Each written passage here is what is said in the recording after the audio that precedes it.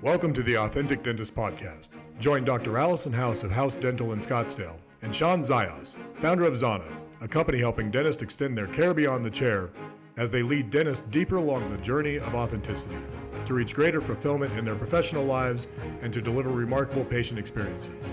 At the core of the Authentic Dentist is a belief that the answer to the current challenges in dentistry is dentists discovering that their greatest asset and point of differentiation is their personal brand, and that forming that brand out of their authentic selves is the best strategy for success in dentistry today.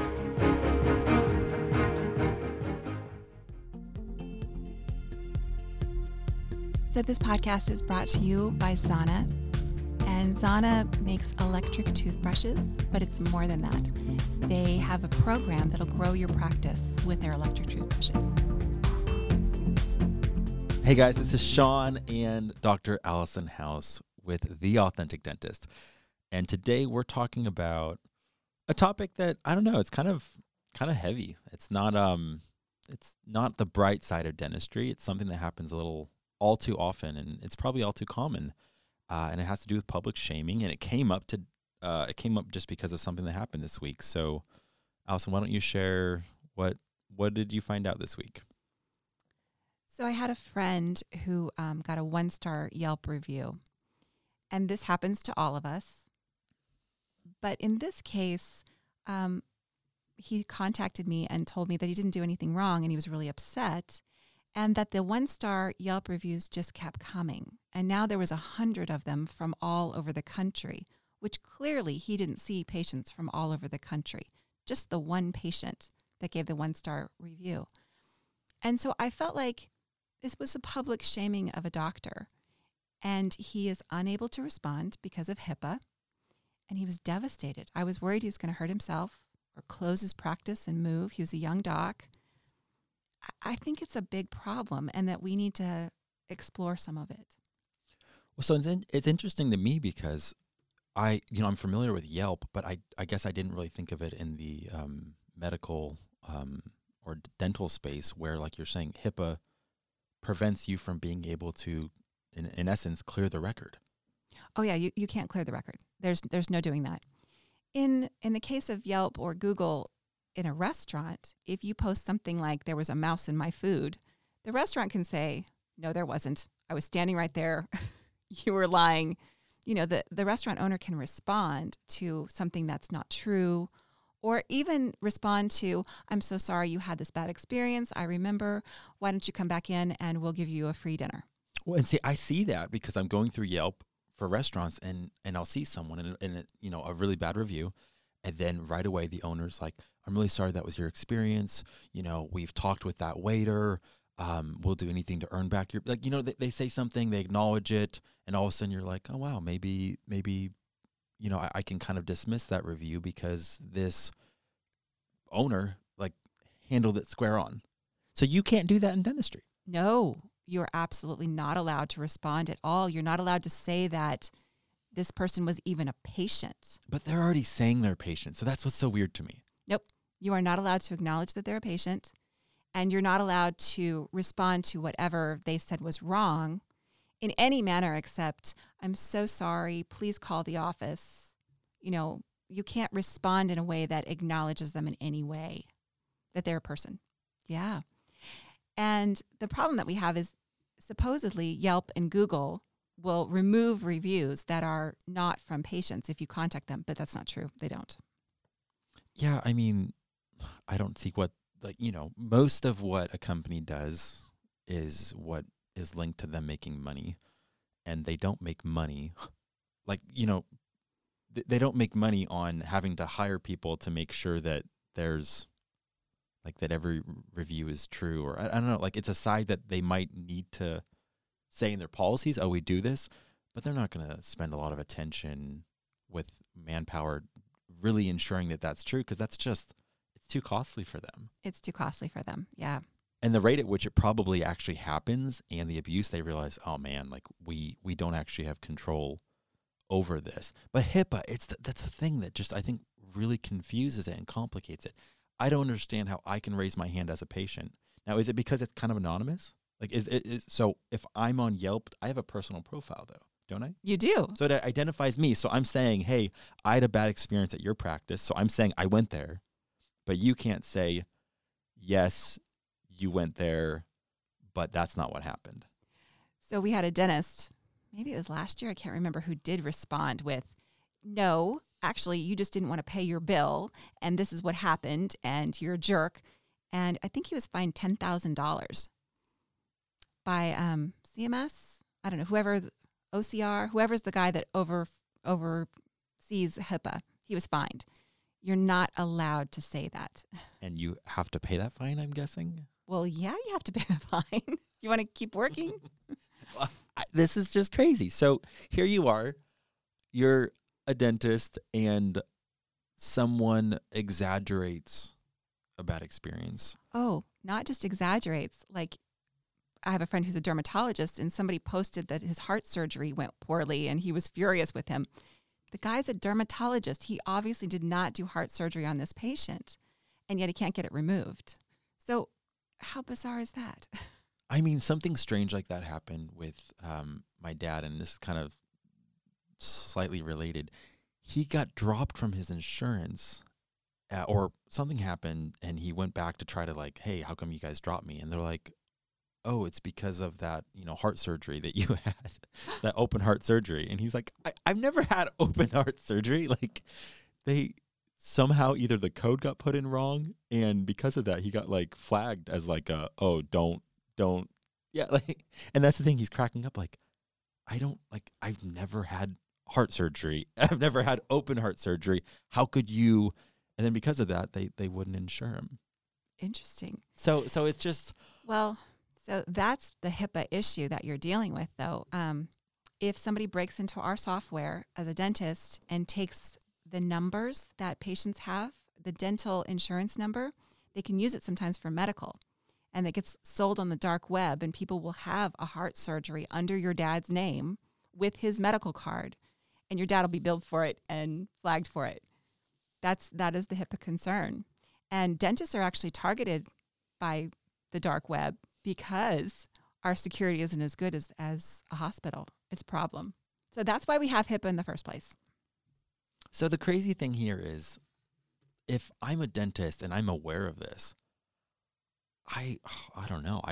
It almost just feels like the power has shifted way too far in the hands of the patient, because I'm going to be a little hesitant and kind of scared with, I don't know. It's like, it's interesting. So the other day I was in a sales meeting where a consultant had just recommended a practice to me, saying, hey, this is a practice that I'm thinking is a great fit for what you guys do, and let me introduce you, and yeah, you can take it from there.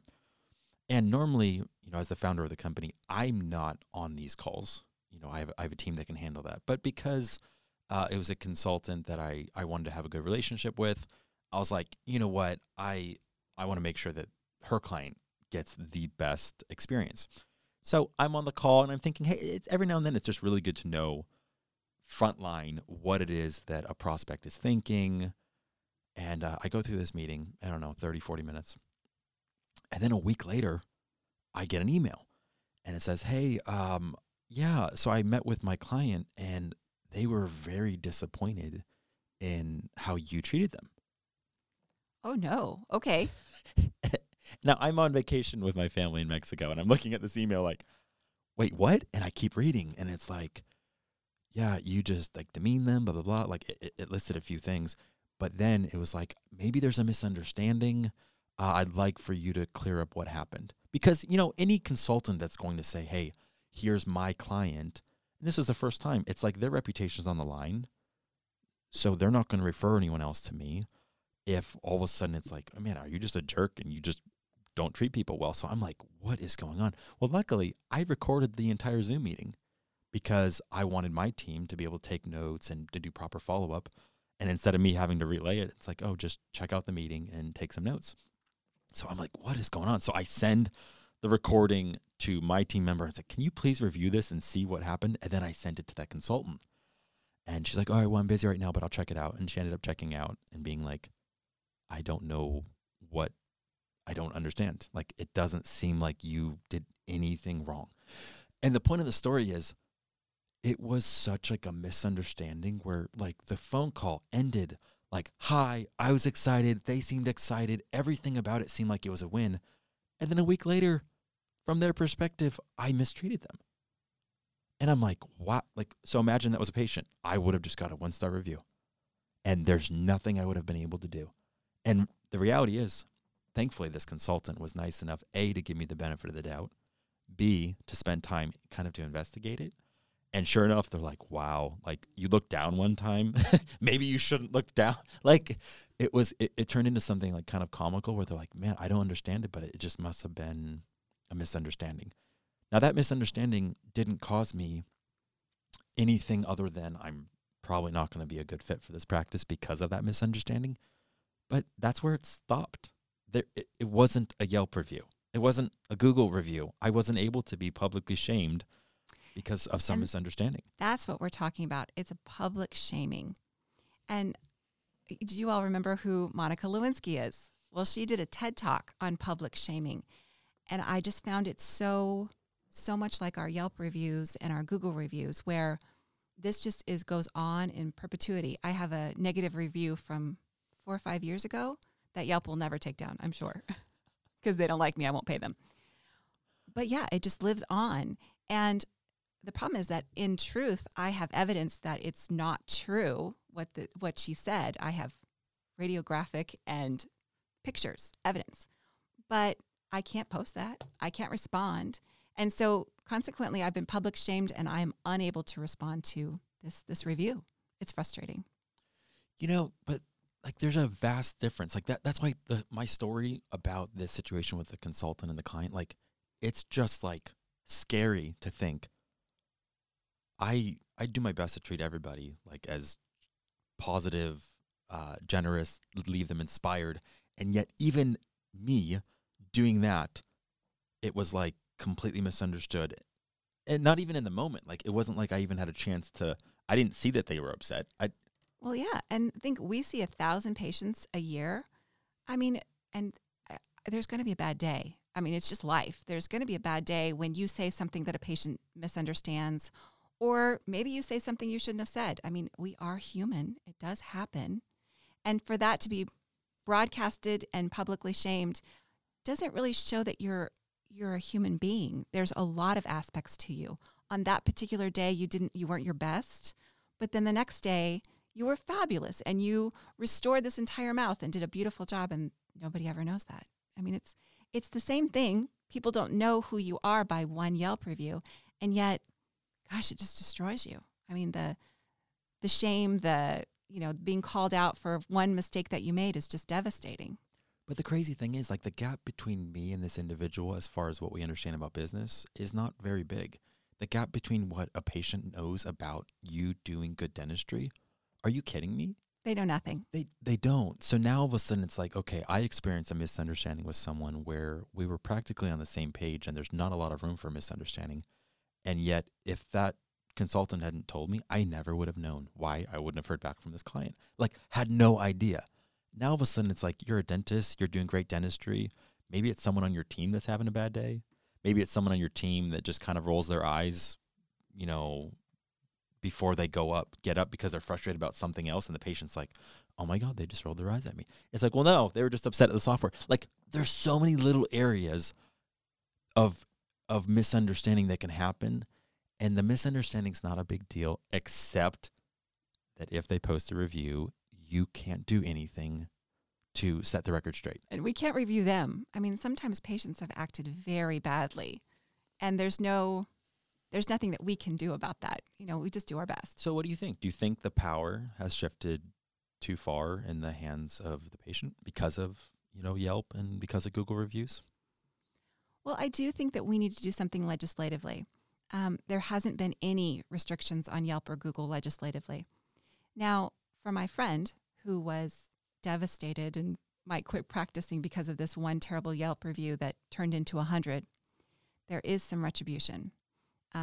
If there is some way that he can find out who they are, and usually you can, and they were never a patient, you can sue these people for like $20,000 a pop. So, 100 views, $20,000 a pop, that'll add up. And they have no defense. I mean, patients don't seem to understand this. People who are not patients don't seem to understand it. If you post a negative review on somebody that you don't know, never visited their establishment, you are liable for slander. You are. It's presumed. Now, was this common knowledge to you? No, it wasn't. I'm married to an attorney. That helps. And that's, I think, the fascinating thing, Allison, is that this friend of yours, he had every reason to be discouraged, depressed, devastated, thinking I might have to move. Now, at least legally, like, it's frustrating. Oh, well, unfortunately, you can't set the record straight. We're talking about what he can't do. But now all of a sudden finding out what he can do, that is empowering, to say the least. So if you're out there right now and you have a situation like this where it got crazy and now all of a sudden other individuals that didn't even go to your practice are throwing allegations or I guess posting reviews, to know that you have legal recourse. Now, the ADA has said very clearly you should not sue your own patients. Don't do that. The one person that came in that had the misunderstanding, you really shouldn't do anything to that person. But all the people who have never visited your establishment, who've posted negative reviews, you can go after them, and you should. So as a dentist that has a negative review, there's really nothing you can do. You can call the patient and talk to them privately. Kind of like hey, I don't know, just to try to make it right, or to appeal to them, because they can edit their review or they can remove it. They can edit their review or remove it. And you certainly could call and say, hey, I understand there was a misunderstanding. How can I make this better? And you probably should. In my case, I did do that and the person didn't respond. So it is what it is. But yeah, the fact that public shaming like this exists at all is sad. But come on, it's like dentistry. I just feel like it's so tough anyway. You add this on to a dentist that might already be struggling because they're just trying to figure things out. They still are worried about their school debt. Like they're not living the dream yet. And they're doing their best to give the best dentistry. And then all of a sudden this happens. I'm just saying, like, talk about a chance of like a fragile ego all of a sudden getting hit with this. It just, I don't know. I just feel bad. And dentists, we're a special breed. We are very meticulous people, and we've been beat up in dental school. I mean, the people that teach us are cruel. Not so much today, but certainly back when I was in school. So we are very sensitive to being criticized. So this is really hard on people to get this one-star review.